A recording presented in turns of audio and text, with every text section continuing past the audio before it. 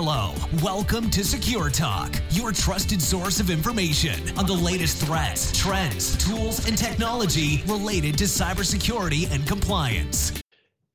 Hello, everybody. Welcome to Secure Talk. My name is Mark Schreiner, and I'll be your host for this episode of Secure Talk. Today, we're going to be talking with Aviv Grafi, who is the founder and CTO of Votiro. And we're going to be talking with Aviv about, the threats that file content pose to enterprises and what companies can do to kind of protect themselves from the threats that are sometimes hidden in file contents. But before we do that, let's say hi to Aviv. Aviv, how are you today? Great. Thank you, Mark, for inviting me to the show. I'm great. It's my pleasure. And I just prior to hitting the record button, you mentioned that you're based in Tel Aviv. That's right. I'm based in Tel Aviv, Israel. I was born here and yeah.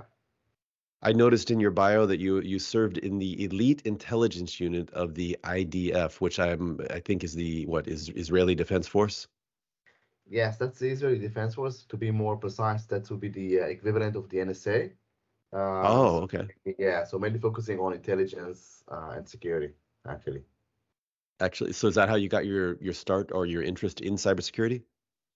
So actually, I started my background in cybersecurity even before that. I was actually as a teenager, I was very curious, and I was kind of breaking things apart, and in most of the times I was able to assemble them back. But in some cases, I couldn't, and I found it very intriguing. So I started to spend some time, researching some stuff, hacking for fun. And I think that was the point where the intelligence forces they kind of recruited me, as some of the audience probably know. In Israel, we do have to do our military service. Every young boy or girl, when we get to 18, we need to do a 3-year service. So I was recruited, and I served actually more than that. I served about almost 5 years in the intelligence forces, mainly focusing on security, defense, and offense operations. And this was really, really exciting and very, interesting times, actually. So, it's interesting. You got your start as a teenager, and actually, one of my one of my boys, is interested in learning more about cybersecurity, potentially ethical hacking and things like that. What advice would you give to anyone that's, still in high school but wants to learn about cybersecurity? So first, I think the one major difference is that back then it was, I think the knowledge was not as spread as today. I think today there's flood and probably more than what you can eat in terms of knowledge. But I think the best advice I can give is just try, and get your hands dirty. I think it's way, way better than a lot of a lot of the books or theoretical kind of exercises. So just get your hands dirty. You will learn from experience way more than what you learn from theory. So when you say get your hands dirty, you're actually, trying different types of hacks, of course, in a controlled, ethical manner, but actually doing, like setting up a lab or something to, set up your VMs and then try to do different attacks or different exploits, things like that. Yeah, I think there are tons of tutorials and probably labs, as you mentioned. So you can actually try in a controlled environment, like in a lab, like with a VM, and having step-by-step kind of walkthrough of how to execute certain attack or certain exploit. And I think that's what you learn from that, and then maybe take another thing and try to guess the next steps. And I think that's the best way to learn, and you get your experience and your skill set from those experiences rather than reading how someone else done it. I think it's great for knowledge, but if you want to really, really polish your thinking, and I think that's the best way to go. Yeah, I think that's true in almost any endeavor. Theory is nice, but there's nothing better than, real hands-on practice. So let me ask you, it seems that there's a lot of cybersecurity related companies and startups that come from Israel. Why is that?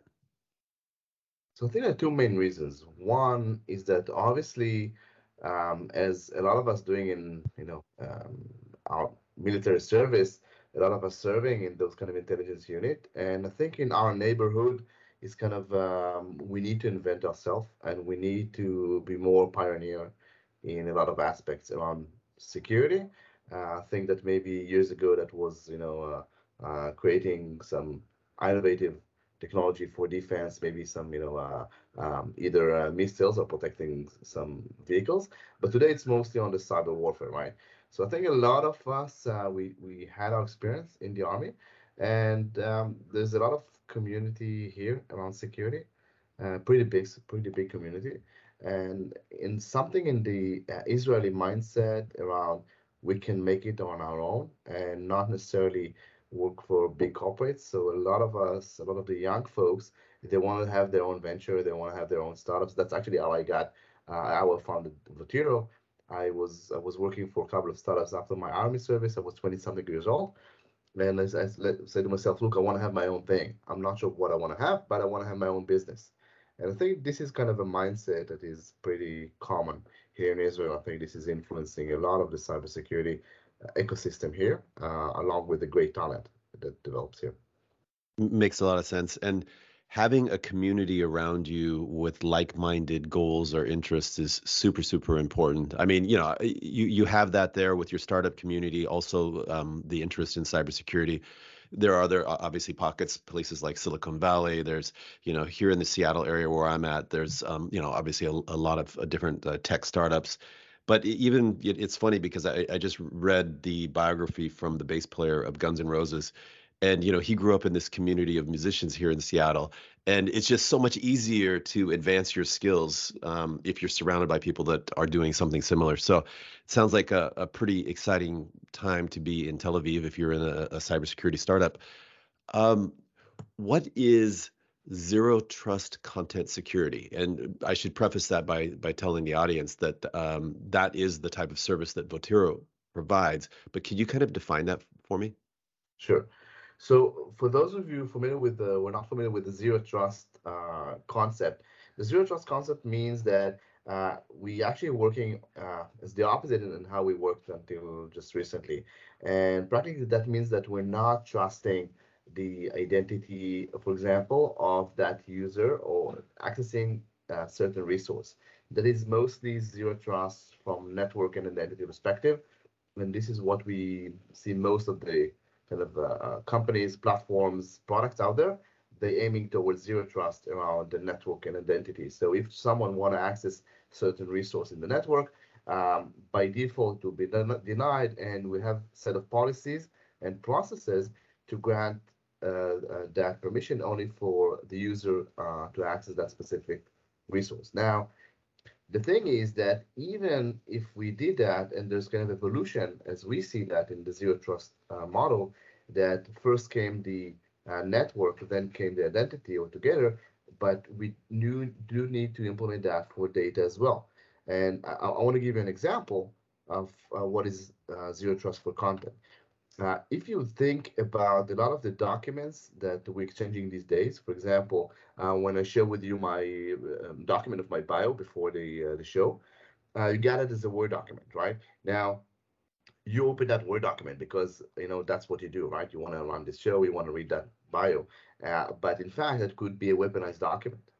And by saying, yes, I know I trust the identity of Aviv, or maybe I trust that email provider that I'm fetching the document from, it's not enough.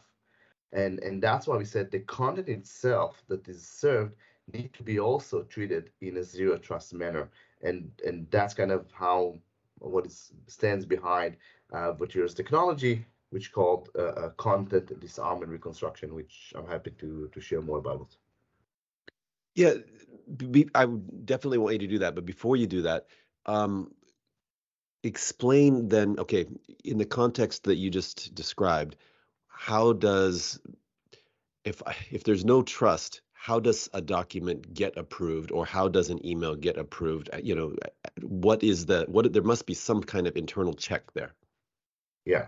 So maybe before explaining that, I want to explain the background on how we got to that zero trust for content. So one of the things I did before I founded Votiro, I was doing services, penetration testing and audits, security audits for companies around the world. And there was something that I found that after 3 or 4 or 5 days of interviewing the IT staff and checking their systems, is that I could easily hack almost any client. I got my hands on their on one of their keyboards there, and it's just sending a weaponized document which looks like a resume to the recruiting department, Yeah. and sending that and saying, "Hey, I want to apply to a position and work with you, Mark. I want to help you with the show." And I know, by the way, Aviv, the guest that you actually hosted last week, so I'll be happy to provide reference if needed. And your job, Mark, because you want to have that job, allocated. So you would need to screen those hundreds of resumes a week, and that would work 100% of the times. And then I thought to myself, okay, 30 years after we invented all those fancy detection technologies like antivirus, anti-malware, sandboxing, EDR, all those technologies, and yet we're still getting hit by documents, which is content. And I thought, okay, so Mark, what are you really interested in when I'm sending you that resume? And probably you would say, I'm interested in the content of that resume, not the actual PDF or Word document that the vulnerability or the exploit actually embedded in it.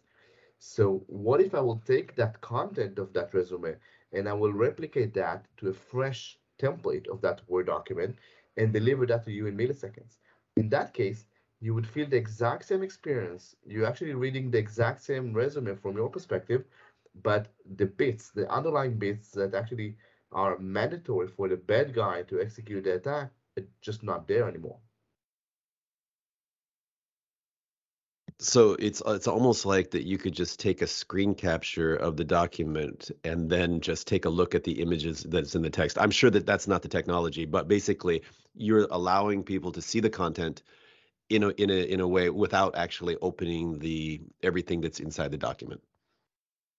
Yes, in some way, it's like zero scoping the document, but we preserve all the functionality. So if you're expecting to have a Word document, you will get a Word document with everything in it, like you never knew that we were there, because we're taking the content, the known good of that document, and placing that on a fresh template.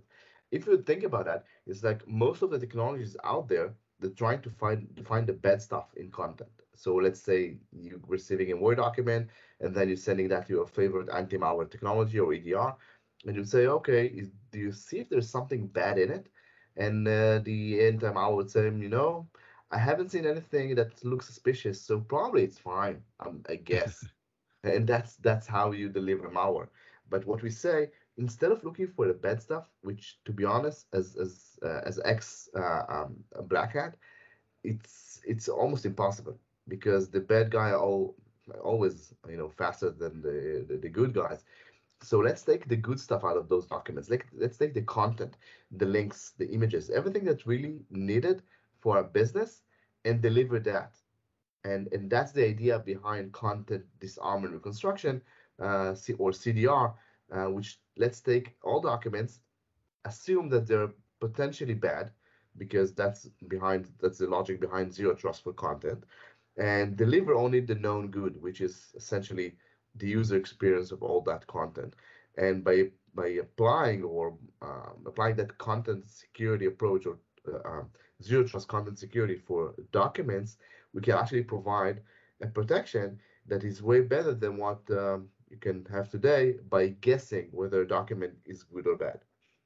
Well, I'm not the sharpest tool in the shed, but the light bulb just came on for me, and my mind's kind of blown, because this is like a total paradigm shift, and on a couple different levels. So, one, if I'm hearing you correctly, the paradigm in the past for most platforms has, hey, can we see some malicious code in this content or in this document? And if we can't, like you said, well, probably it's okay, right? But the bad guys are getting better at sneaking things in there that we can't detect, or sometimes that we miss. Maybe we don't run the AV, or we don't run one of the other systems that will detect it, or maybe that system just isn't strong enough, and so something gets through, right? Something sneaks through the cracks. But if we just change the paradigm and say, you know what, we don't even care if there's bad stuff in there, because we're not going to touch it. We're just going to take out the content that we want. and take that content and put it into a template that we know is safe, whether that's a Word document. What types of documents can you handle with your system? So practically almost all business documents out there, like Word documents, Excel spreadsheets, PowerPoints, like images, PDFs, RTFs, like archives, like zip files, and even planning files like AutoCAD, I CAD. was going to say InDesign. Yes. Okay. Yeah. I mean, so you covered all the majors. What happens if there's a file format that that your platform doesn't handle? So we rarely see such format, but in some businesses we do. Most of the big enterprise, sometimes there's some edge cases. So there are two options. Either we develop a support for that, or according to the policy of the organization, whether they want to run it through traditional systems or want to pass it or want to block it. But to be honest, more than 99.9 something percent of the files we support. And to be honest, we support the files with that contain risk. Yeah. Maybe some esoteric file, maybe we don't support it, but you need to take into account also the risk of having an exploit in it. Makes a lot of sense. I'm just curious because, all of the, let's say all, most of the times that I come across a malicious file, it's some type of phishing campaign or some kind of, they're just blasting it out, and the document is not something that I want to access. And I'm wondering if you have any statistics at all about those kind of attacks versus the attacks that you were talking about, where somebody, they actually want to get to the content. The content is valuable, but somebody has slipped some malicious code in there. So just to summarize, most of the time that you're hit with one of these attacks, the content's irrelevant. It's just somebody saying, "Hey, here's my resume," and I don't really want that person's resume because it's a bogus resume, right? Versus, I do want this content, but there may be some malicious code in there. I mean, do you have any kind of numbers at all? So most of the documents obviously are benign, right? Most of the documents Yeah. that the enterprise receive would be benign. I think the likelihood of having someone that really implants something in the content exists, but it's relatively low. I want to share with you a case where we saw some very, very interesting attack that someone did something very similar to what you just described. So one of our financial industry customers, like one of the big enterprises in the US, is actually working with a law firm, and that small law firm got breached. In fact, a bad guy took over one of the mailboxes of one of the lawyers in that law firm. And that bad guy saw a thread between that lawyer and that employee in that that insurance company. And he tracked that thread and he said, okay, they're exchanging drafts of a contract. So he just hit reply on the last email in that thread and said, hey, I've attached another version of the contract. And in fact, he attached that contract, which was a malicious Word document with the malicious macro. And the clever thing that he added to that is that he password protected that Word document. So in Yeah. fact, if you would ask that poor employee in the insurance company, you would ask him, do you know the sender? Say, yes, of course I know Ashley. She's a lawyer I'm working with for years. Okay. Have you expected anything from her? Yes, of course I expected that contract because we're exchanging emails on that for the last 5 days. So all those questions that you would ask, I said, yes, this is completely legit. And so you would open that document. But the great thing that the bad guy did is he actually added that password protected. So he practically blinded most of the security solutions on the way.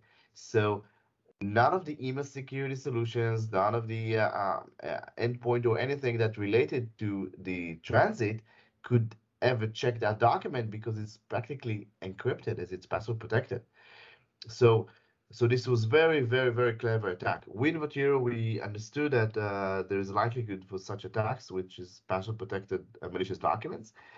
So we added a workflow, in fact, that detects password protected, and instead of just blocking them altogether like some of the solutions are doing, we're asking the user, can you provide us the password for that document? And once the user provides the password, we're decrypting that document.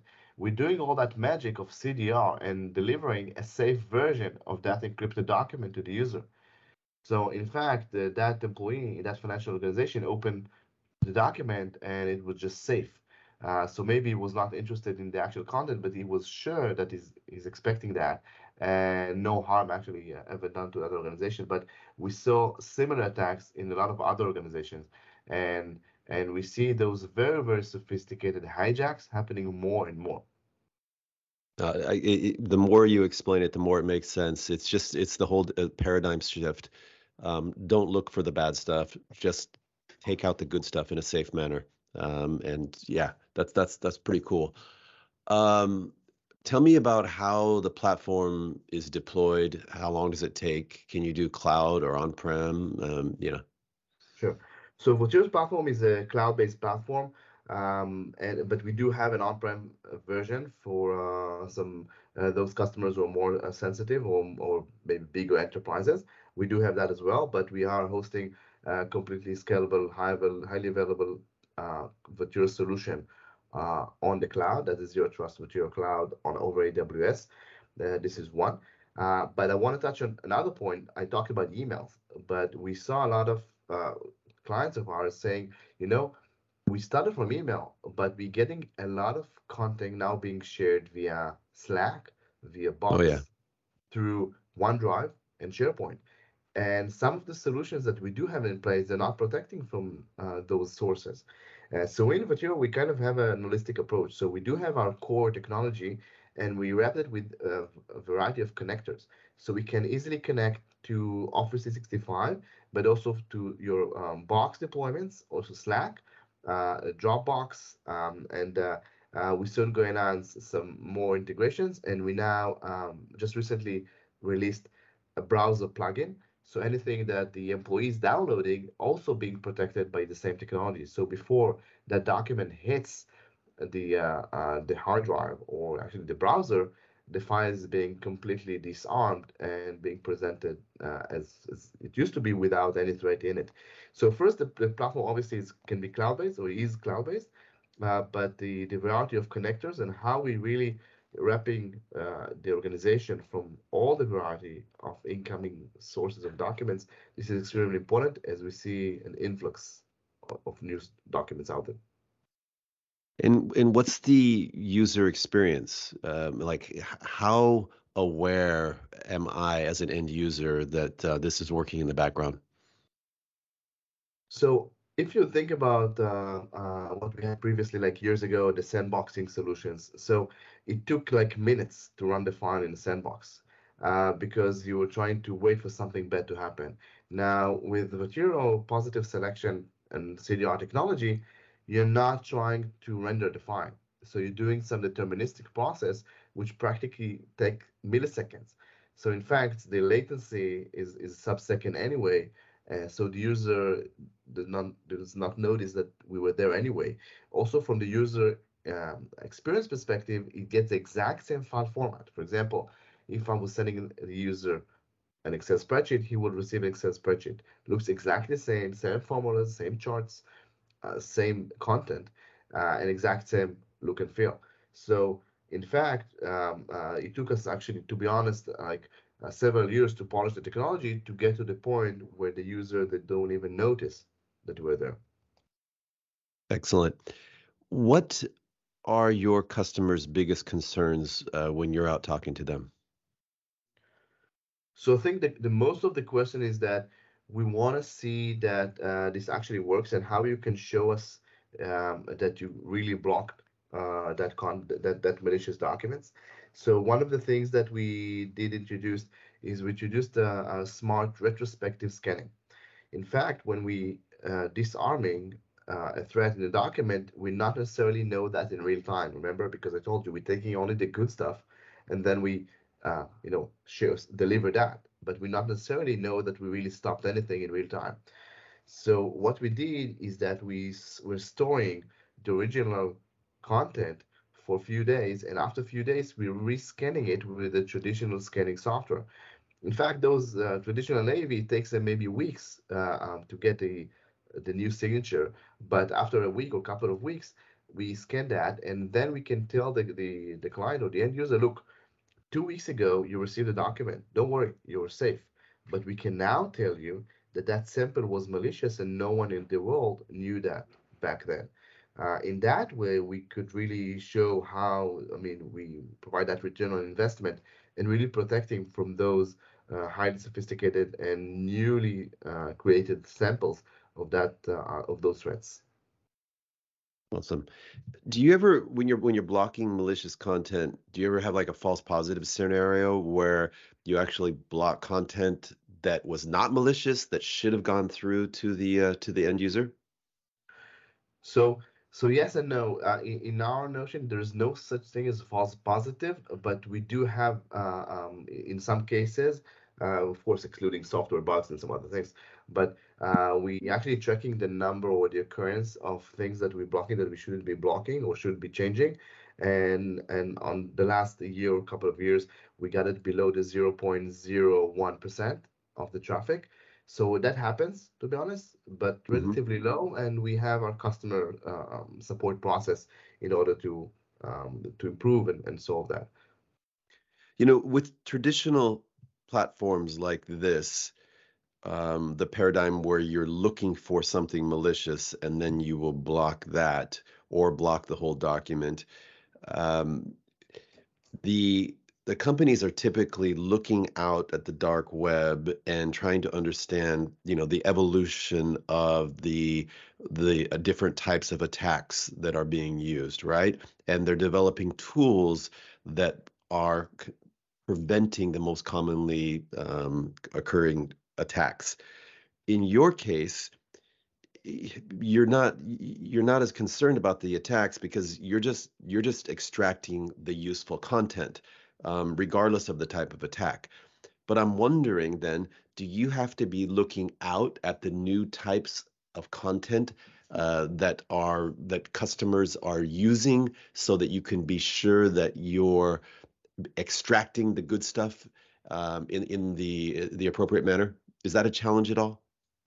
So that's a great question, because if you think about that, as we chasing the good content or the let's say the benign content, in fact, the process that we did for the last few years, we took the file format, let's say Word document, and Microsoft published the specification of that file format. Now, luckily, they're not changing the format that much, because if they would be changing the format frequently, they would be breaking a lot of the Microsoft Word applications out there. Because if you're running Microsoft Word 2003, you still be able to open recent documents that created with the Microsoft Office, like from the last year, right? So Mhm. we're actually leveraging that the file format is more or less being kept, I mean, relatively in the same shape. And once we completed the process of developing Votiro's technology for that Word document structure or for the PDF, it's more or less becomes stable. So we don't need to chase the new content. But obviously, when releasing a new file format, which we, for example, PDF released 3, 4 years ago or more than that, we had to kind of polish it, but then it got just stable. So in fact, we don't need to just to chase the bad stuff, as we're not looking for the bad stuff. And luckily, the good structure is being kept stable, as otherwise we wouldn't be have all those PDF readers out there stable. Otherwise, they would be just breaking every week. Makes sense. How do you handle audio, video content that's attached to messages or that is, being downloaded or uploaded to, different platforms? So that's a great question. So to answer for that, first we do support audio and video formats. We just recently added that support for supporting most of the common formats out there. But to be honest, a lot of the traffic these days, it's not, they're not sharing audio and video anymore. Usually those being uploaded to content sharing websites. This is what we see. Yet with some business processes.